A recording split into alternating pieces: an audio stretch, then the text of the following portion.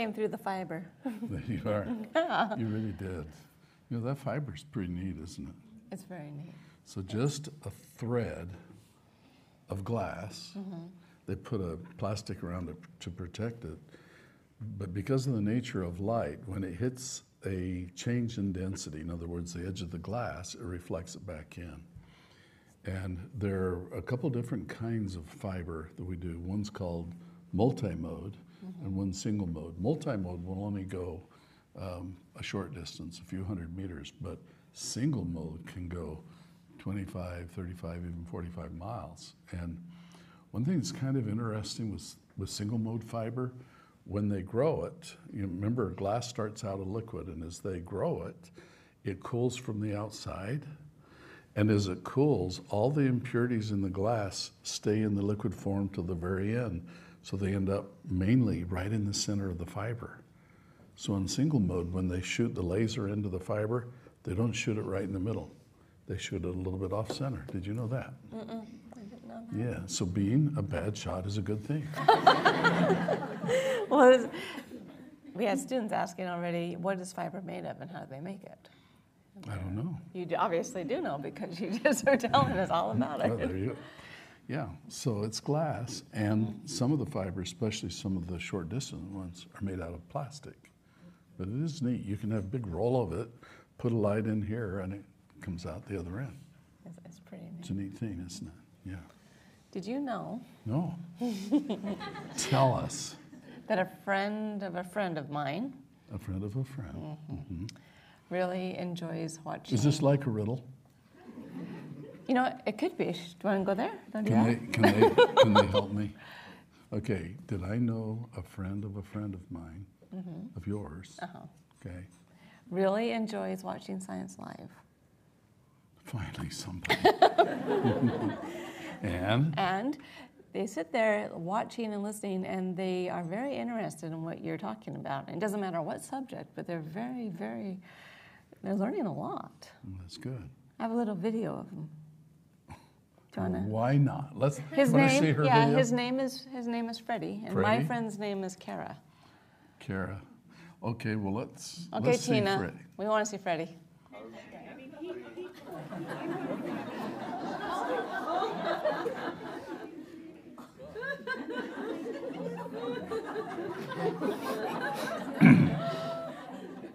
Look, you're explaining it. He's watching.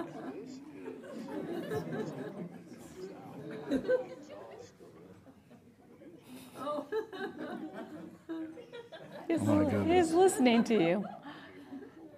And Look you at that. thought AI was going to be the threat. He's, The rise of the those lizards. chemical bonds right there.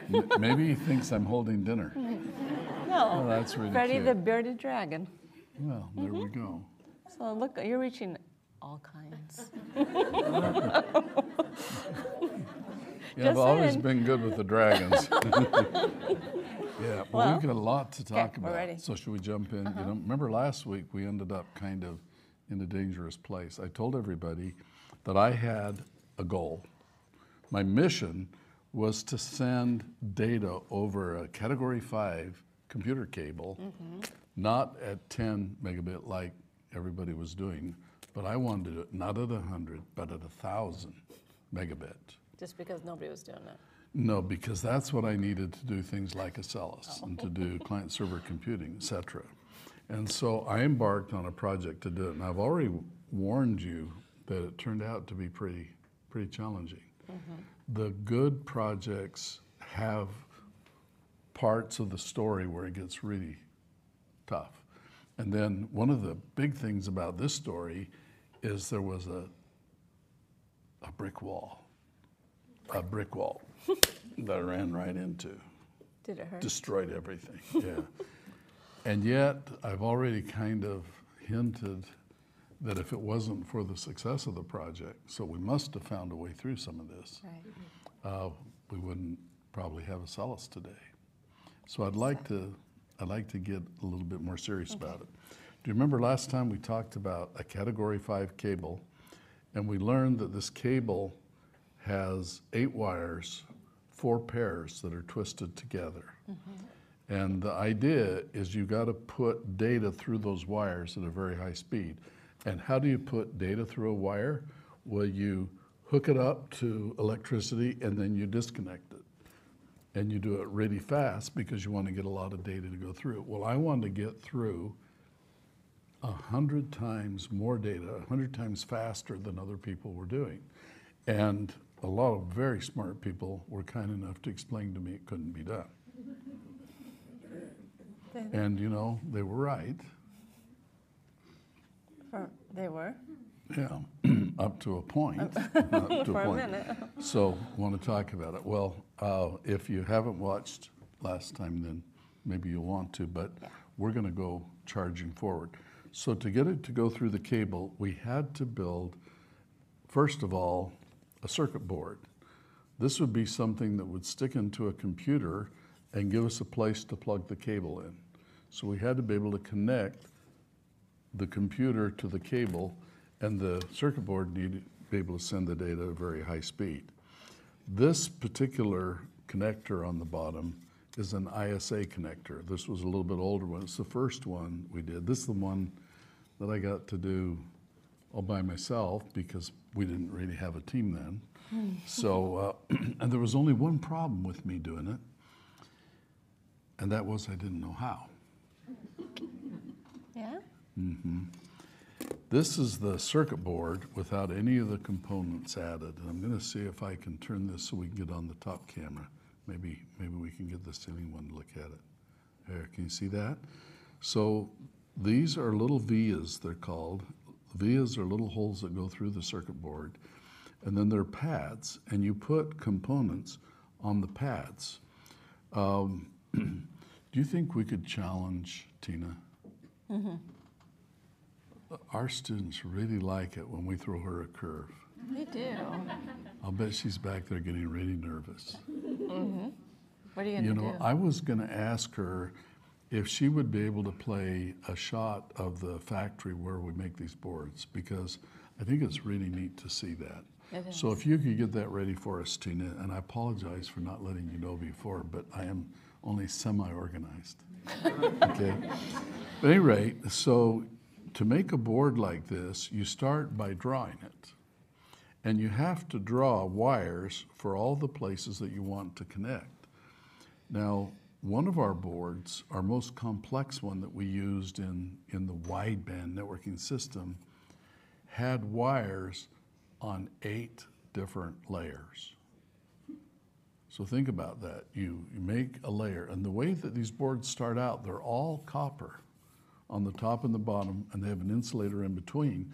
And then you do an optical process, like making a photograph, only the photograph is of where the traces are. And when they're photo etched or impacted, then you dissolve them, and it dissolves the copper everywhere except where you want to leave the trace. So you have these little wires left. And by having 8 layers, then you have to connect the different layers together, and that's what the little vias do. They're little holes that go through that you plate so you connect up the layers. It's a pretty challenging thing to do, and it's kind of fun. A person that designs boards gets to do this every day. And you start out by making a circuit diagram. In a circuit diagram, you say, okay, I'm going to use a transistor, and I'm going to use a chip, and a resistor, and I'm going to hook it up like this. And you draw what you're going to do, and then you have to lay it out on a board, and the board then has to be manufactured, and then the board has to have the components put on it. Some of these components are pretty small. Pretty small back then is huge compared to what we do today. Today, when we make circuit boards, we make them with parts that are so small you can barely see them with the naked eye. And that allows you to put a lot more on a circuit board and to build much higher density circuits.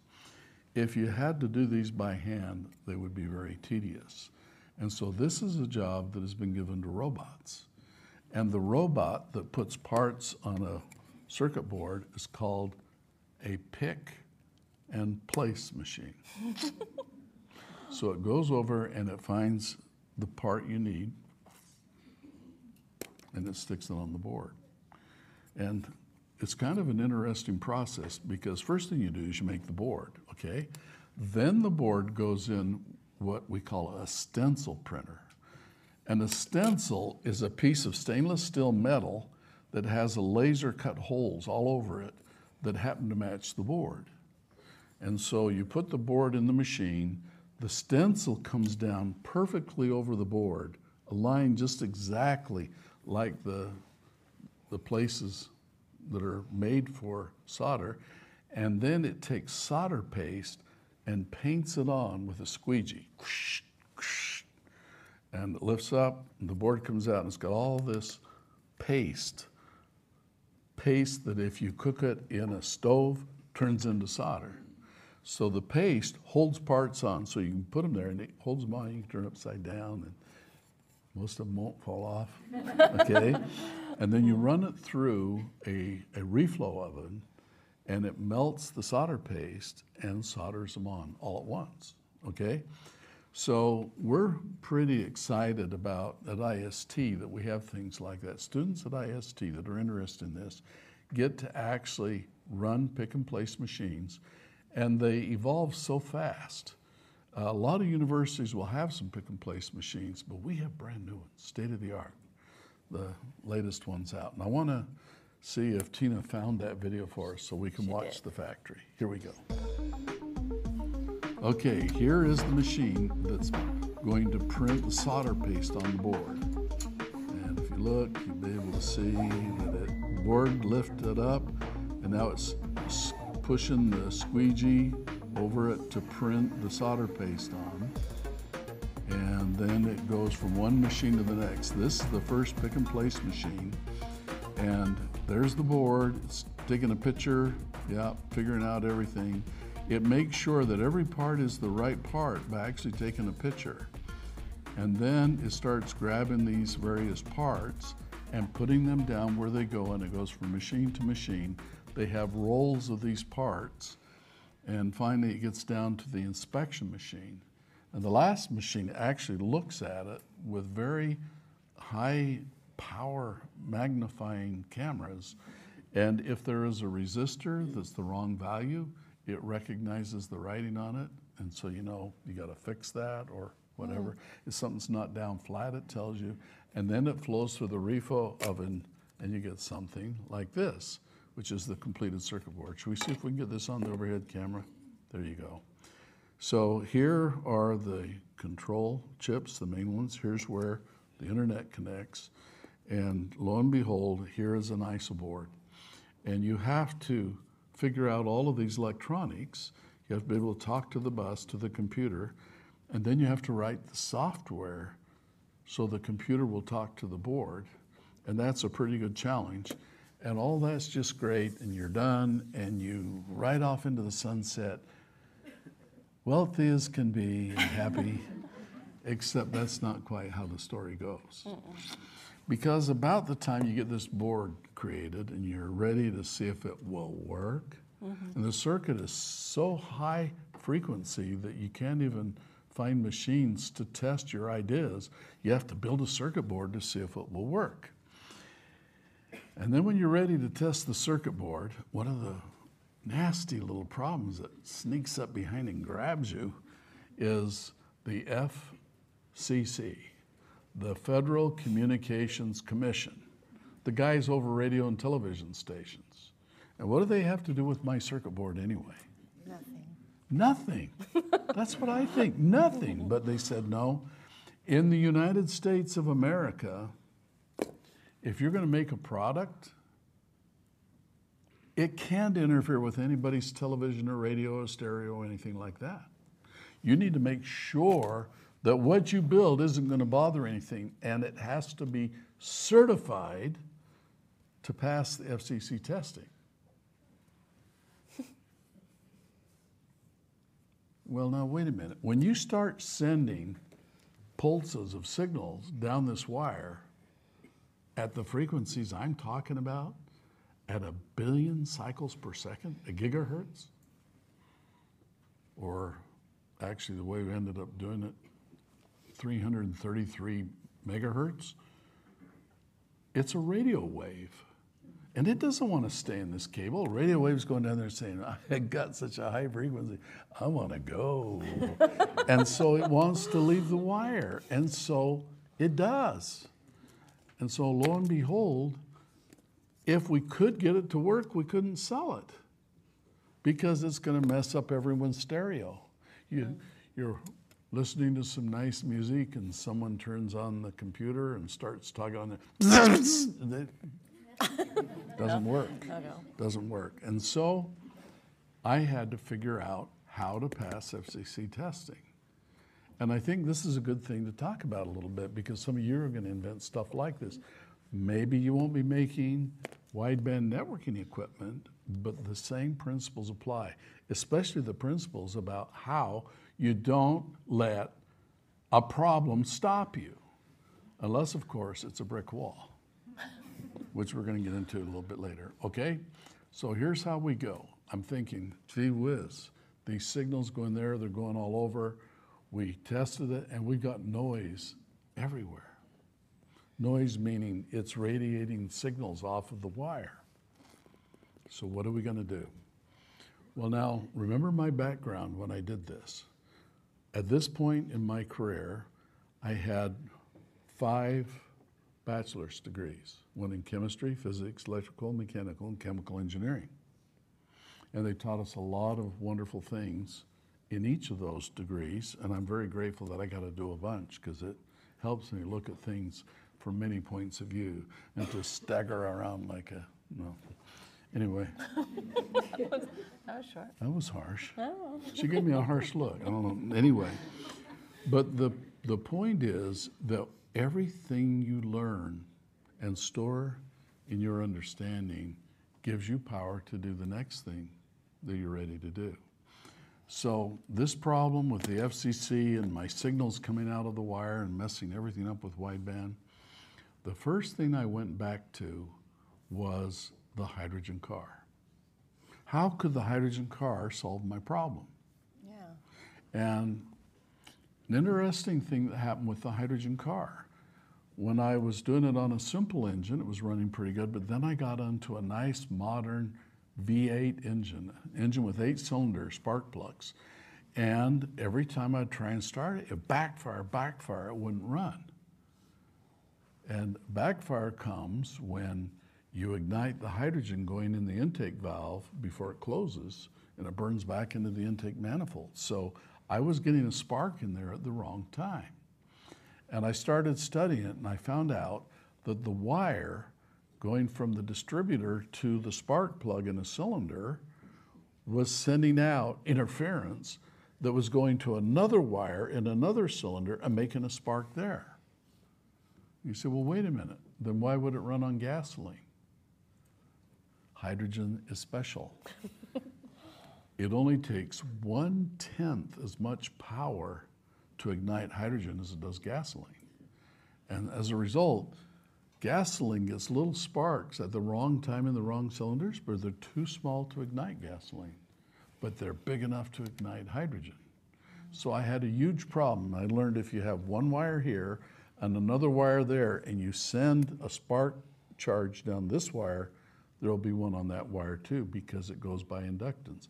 And it's the magnetic field that causes the power to jump from one wire to the other. You don't even have to have them hooked up.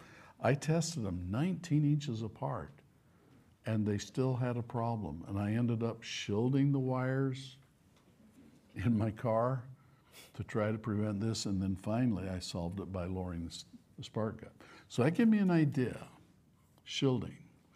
And then one of the next projects that I got involved in, and let me back up. I want to show you a picture of the Hydrogen Model A and my mentor, Bill Lear. And there he is. There's Bill Lear. He's kind of got on the reddish jacket. He's looking over. And the very, very good-looking guy in the back is Dr. Vernon. I'm the guy in the white. Okay? There I was. And way over on the left, the guy in the sunglasses is Dr. Bob Bass, the guy that invented the Topolotron nuclear fusion reactor. Very brilliant guy. But anyway, So Bill Lear became very interested in the hydrogen car and decided to mentor me, and I'm very grateful for that. But now I'm going to back up a little bit before I met Mr. Lear. I did the hydrogen car in high school. I started going to college, and I was still working on hydrogen and very, very interested. Eventually, I would start a hydrogen business. But before I did that, I got into recording. You know, recording like music recording. Let me just show you a shot of my little recording studio. Here I am with my two business partners. I'm sitting there at a recorder. And when I started this recording studio, I could not afford a mixing console, and so I had to build one. Now you think it'd be a lot more expensive. You know, if you counted the time, it probably would have been. But so I built a mixing console, and I learned something very, very interesting that would help me invent gigabit networking. In audio, which means sound, they use cables for microphones that are very special. And I have here the end of a microphone cable. The cable has a shield on it, and inside the shield there are two wires, okay? And the end has three connectors. This kind of connector is called an XLR. Let me show you a close-up photo of this. So there is the connector, and there's the inside so you can see it. So there's three pins. One pin was connected to the shield. It was braided wire around the outside that would block off outside signals. And then the two wires inside were what electrical engineers call differential signals. And I think this is something really neat you ought to know about. And fortunately, because I had built this mixer and worked in recording, I'd learned about microphones and how they work. Let's talk about the problem they have. When you hook a microphone in here, it creates a signal every time you make noise. You talk into it, it has a little diaphragm that vibrates, and it's a little teeny generator, and it generates energy, electricity, but it is so weak that the signal can barely be heard on the other end of the cable. And if the microphone goes by any interference at all, that interference will be picked up on the cable and you hear hum or distortion or something like that. So the problem with a microphone is getting it through the cable when it's such a weak signal is really hard to do. So they did something really ingenious, and I learned this from them. And I want to show you what they did, and follow me on this because it really is kind of neat. I'd like you to take a look at this beautiful drawing that I made. Can we zoom in a little tighter on that? Yeah, tighter. Is that it? Okay, can you see that? This says Science Live. It means it's alive, huh? It's alive. Okay. Yeah. Okay, so this blue thing here is a wire. Okay. Can you follow me so far? And at the end of this wire, it's hooked up to an oscilloscope. An oscilloscope is a little TV that doesn't play HBO or movies, but instead it makes squiggles. And the squiggles tell you what the voltage is on a wire. So if you hook an oscilloscope up to a wire and there's no voltage, it won't do anything. But then if you hook it up to a battery, you see it go up and down. And if you hook it up and disconnect it real fast, you can see it go up and down fast. So it shows you what's happening to the voltage on that wire. A really handy tool. Everybody should have an oscilloscope and have fun with it because it's really neat. If I hook an oscilloscope up to a microphone, you can see the sound converted to the electricity that it's moving the same as the sound did, which carries the information then to have a PA system. Okay, over here on this side, we have a signal. So we're putting in 5 volts of electricity. Only the 5 volts is going on and off, on and off, on and off, on and off really fast. And as it goes down this wire, you can see it at the oscilloscope. Now I set up a wire to show you exactly how to do this. I took a piece of wire, I taped it to the table, I hooked it up for the 5 volts, I used an instrument called a signal generator. And what it does, it's a box that just makes voltage go up and down, and you have controls. You can say how fast it's going to go up or down. Now, if I hook that up to a speaker, you'd be able to hear it. And I did this experiment today at about 1,000 cycles a second, which is about boop. Yeah? I wonder how far off I am. And you can do 2,000, you can do lower. Each frequency has a different pitch down in the audio range. So I'm about 1,000 cycles.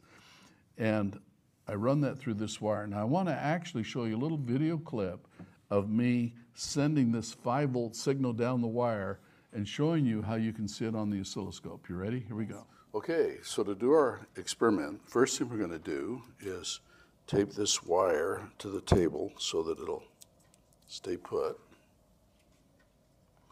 That's very nice taping. Very precise. Okay. Something like that. Okay. So now we have a wire.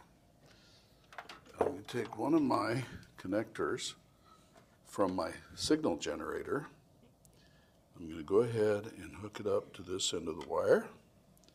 And then the other end of the wire, I'm going to hook up to my oscilloscope. All right, so now I'm generating a signal that goes high in voltage, low in voltage, 1,000 times a second. It's hooked up to this wire, travels through to the oscilloscope, and you can see that it's going up and down. And if we look at the settings on here, it's doing it 1,000 times a second. So I'm sending a signal through this wire. Okay, so now we've got the basics. Okay. We're sending a signal through the wire. Now it's going 1,000 times a second. I want to go about 1,000 times faster. Right. Okay, and the faster you go, the more the signal thinks that it's a radio wave and it's got to get out of the wire and go bother somebody. Misbehave. So what I'm going to do now is I'm going to take another wire and I'm going to lay it just alongside the first one. And I'm going to hook it up to the second channel of the oscilloscope. And I'm not going to put any signal in it at all.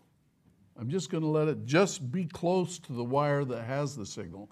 And what I want to see is if the first wire is going to emit noise to the second wire, and if we can pick it up on the oscilloscope. So let's see the next one. Okay guys, here we are in the laboratory in Area 51. I don't know where R51 is, but fortunately right now he's not here. I have a piece of wire that is taped down to the table here, and on one side I hooked up the wire to the signal generator. This is creating a signal 1,000, and I'll make it 1,000 times per second exactly, or 1,000 hertz. And the signal comes out, goes through this wire, and then I have it hooked up to the oscilloscope, and the oscilloscope is showing that the signal's coming through, and you can see the voltage goes up and down, which is the way it's being sent. But now, I've got a second wire here. Can you see this brown wire? It's not hooked up to anything. It's just open, and then it goes into the oscilloscope. So I'm going to turn on the second channel of the oscilloscope, and look at this. It's got a signal too, even though there's nothing hooked up to it. And what's happening is that this energy wave is jumping from one wire to the other wire. We call it an inducted signal. It's being thrown over there by the magnetic energy of the first wire, the current going through it. And so that's when I gave up my project. Meow. And there are challenges. So Yes, sir. even at a low frequency, having one wire that goes out here with this high of a signal is going to interfere with everything, and the FCC won't let me sell it. So we had to do something else. So what I decided to do is exactly what they did in a microphone. And what did they do? In a microphone, remember they have a shield, but inside they have two wires. The shield is grounded, So there are two signal wires. Why do you need two, and how do you use them? So to show you that, I'm going to go to my next design here. Okay, can you see this? Mm-hmm. Now I've got the same thing as before. I've got the wire hooked up to the signal generator and coming over to the oscilloscope. And I've got the wire that's getting the interference. It's not hooked up to anything. But now I've added a third wire. And the third wire is hooked up also to another channel of the signal generator. So I'm sending a signal into both of the blue wires. And watch what clever thing I'm able to do with it. Okay. Now what do we got? We got two blue wires, both hooked up to different channels of the signal generator. So this is generating one signal, this is generating the other, and they're both at the same amplitude, which is, this one's milliseconds, and this one is also milliseconds. There you go. So they're set up at the same frequency. So this is sending a signal up and down to this wire, and the other channel is sending a signal up and down the other wire. And over here, we got them connected to the oscilloscope. You can see one channel going up and down, nice and pretty. The other one going up and down, nice and pretty. Okay, so now we haven't really solved our problem. Here comes the magic. But this is where we're going to do the magic. Yeah. I have a feature on this oscilloscope where I can shift the timing of one of the signals. So I'm going to go ahead and choose channel number 2, and then I'm going to look at the phasing, and I'm going to start adjusting the phasing. Now look over here as I turn this dial. Can you see that the blue one is shifting? Mm-hmm. You see how it's moving back and forth? Compared to the top one, that's because I'm changing the phasing. The phasing is the timing. That's when it sends the signal. So if I can get it so it goes a little faster.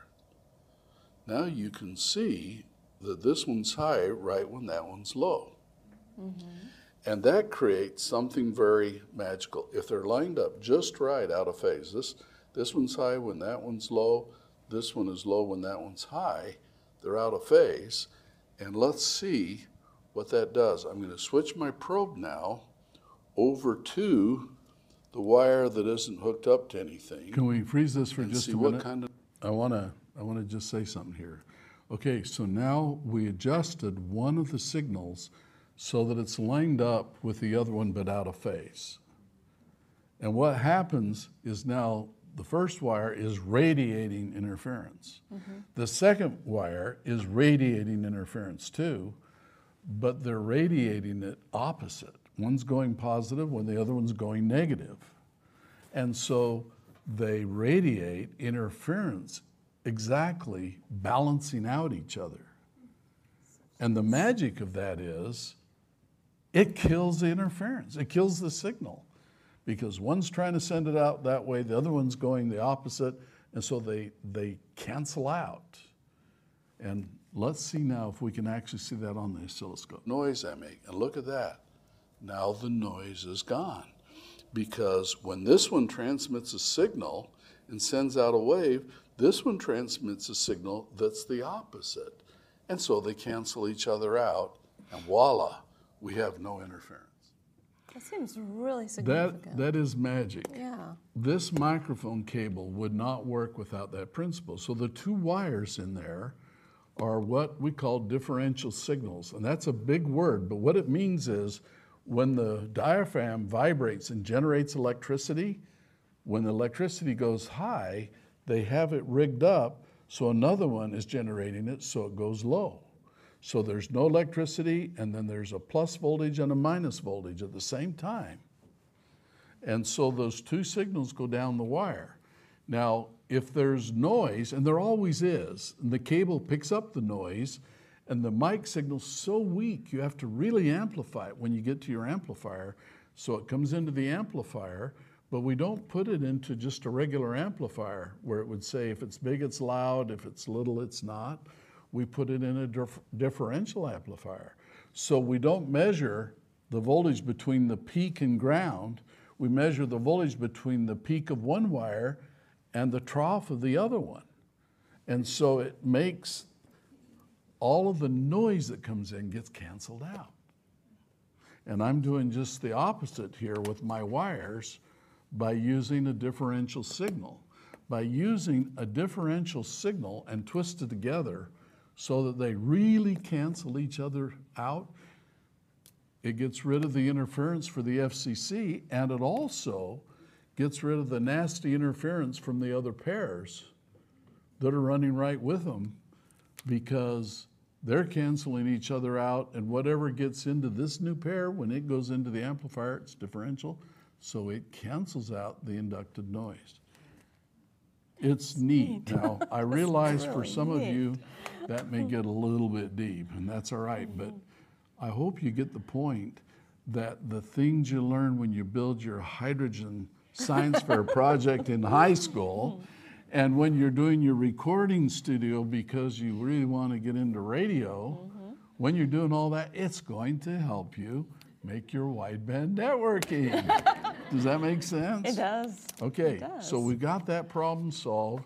We got the circuit board built, and now we're down to just the final problem, and that is, how do we get enough power to stay in the wire so when it gets down at the other end, we can read it? Right. And unfortunately, that's the brick wall. Because we're putting it in so fast that the data can't make it to the other end. Maria wanted to know if it made the wire, the cable, hot. Oh, yes. Does it? No, actually, because we're talking about a very, very low microcurrent, it really doesn't. We actually shoot the signal in the wire at just 1 volt. That's not even one flashlight battery's worth. And the cable's long. For the standard, it has to be up to 100 meters, which is 333 feet, which is, like a little bit longer than a football field. And so the amount of current that flows is very little, so it doesn't get hot.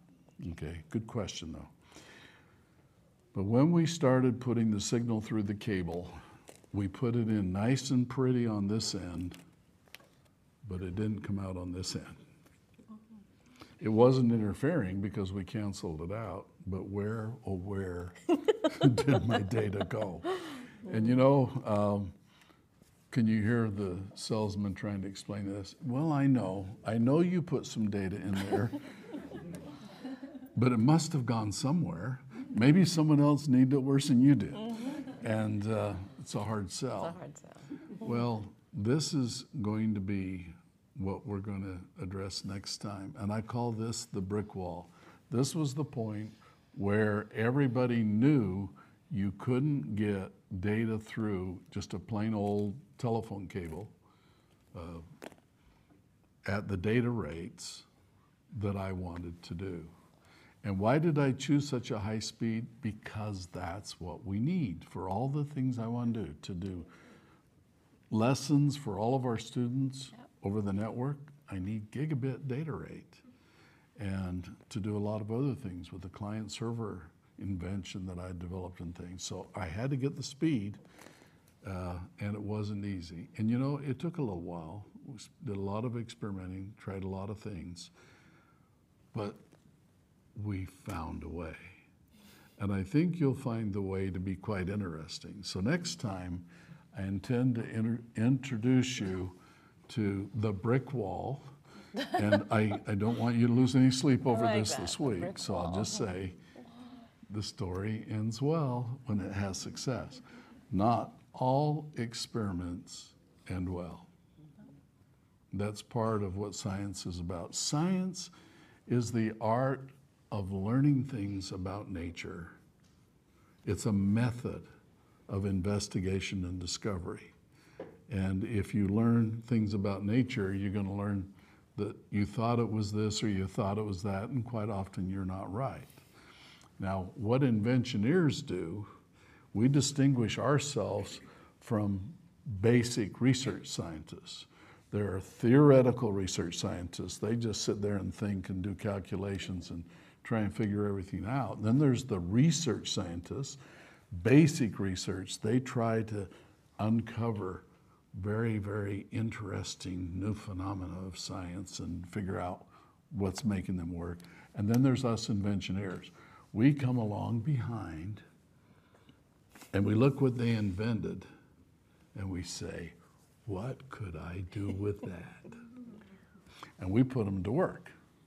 Yeah, and we have a lot of fun. Thomas Edison is best known for the light bulb. And you know, someday we're going to get into more of the details of his story because he was Bill Lear's mentor. So he's in our genealogy of inventorship. But there was a guy that came to visit Edison, and he had a light bulb, and he showed it to Edison. Edison was working on some other things, and when he saw this, how you could light with electricity, he became so enamored that he dropped everything else and worked on it. The guy already had a light bulb. Other people had light bulbs too. But what Edison did is he said, I'm going to figure out a whole system that will work in the marketplace. So what Einstein did is he figured out the system of how to bring light to New York and eventually to the world. And that's what inventioneers do. Some people call that part of it system engineering. But since there's a lot of inventing you have to along the way, I call it inventioneering. And inventioneers have a lot of fun, and there's a lot of reward, because when you get something that really changes the quality of life for people, they'll thank you with, you know, coins. Coins. All right, so if you're not ready to take on the brick wall at high velocity, then you may want to skip next week. Okay, and I'll give you permission to do that. What? Yeah, because They get permission? this is going to be really intense. Okay, I will say some good news. We've been given permission to give credit for Science Live this year, a science credit. Wow. And so there are some things you're going to have to do to be able to get the credit. It'll be in the form of keeping a notebook. But for those of you that want to go on the ride this year, I am really thrilled about how much science you're picking up. I'm hearing from a lot of you, I'm talking from a lot of you, and you're getting familiar with the terms and you're starting to see things that you can do. I hope we're inspiring a whole bunch of people to invent a lot of neat stuff. Bill Lear really inspired me to believe that I could, and so I tried. And he taught me it's hard, but it's worth it. Think of his Learjet. I mean, when it was just chairs in his kitchen, it didn't go that far. But look what it did to the world. It changed so much of the world we live in. And that's what you can do. So build your educational foundation. Study very, very, very, very hard, because you'll be glad you did. And the more you get into it, the more you see, the more you understand. I mean, we just figured out how to cancel out noise. That's amazing. Can you believe that? So we can have microphones, we can have phonograph needles, they use that too, and we can have gigabit networking that hits the brick wall. See you next time.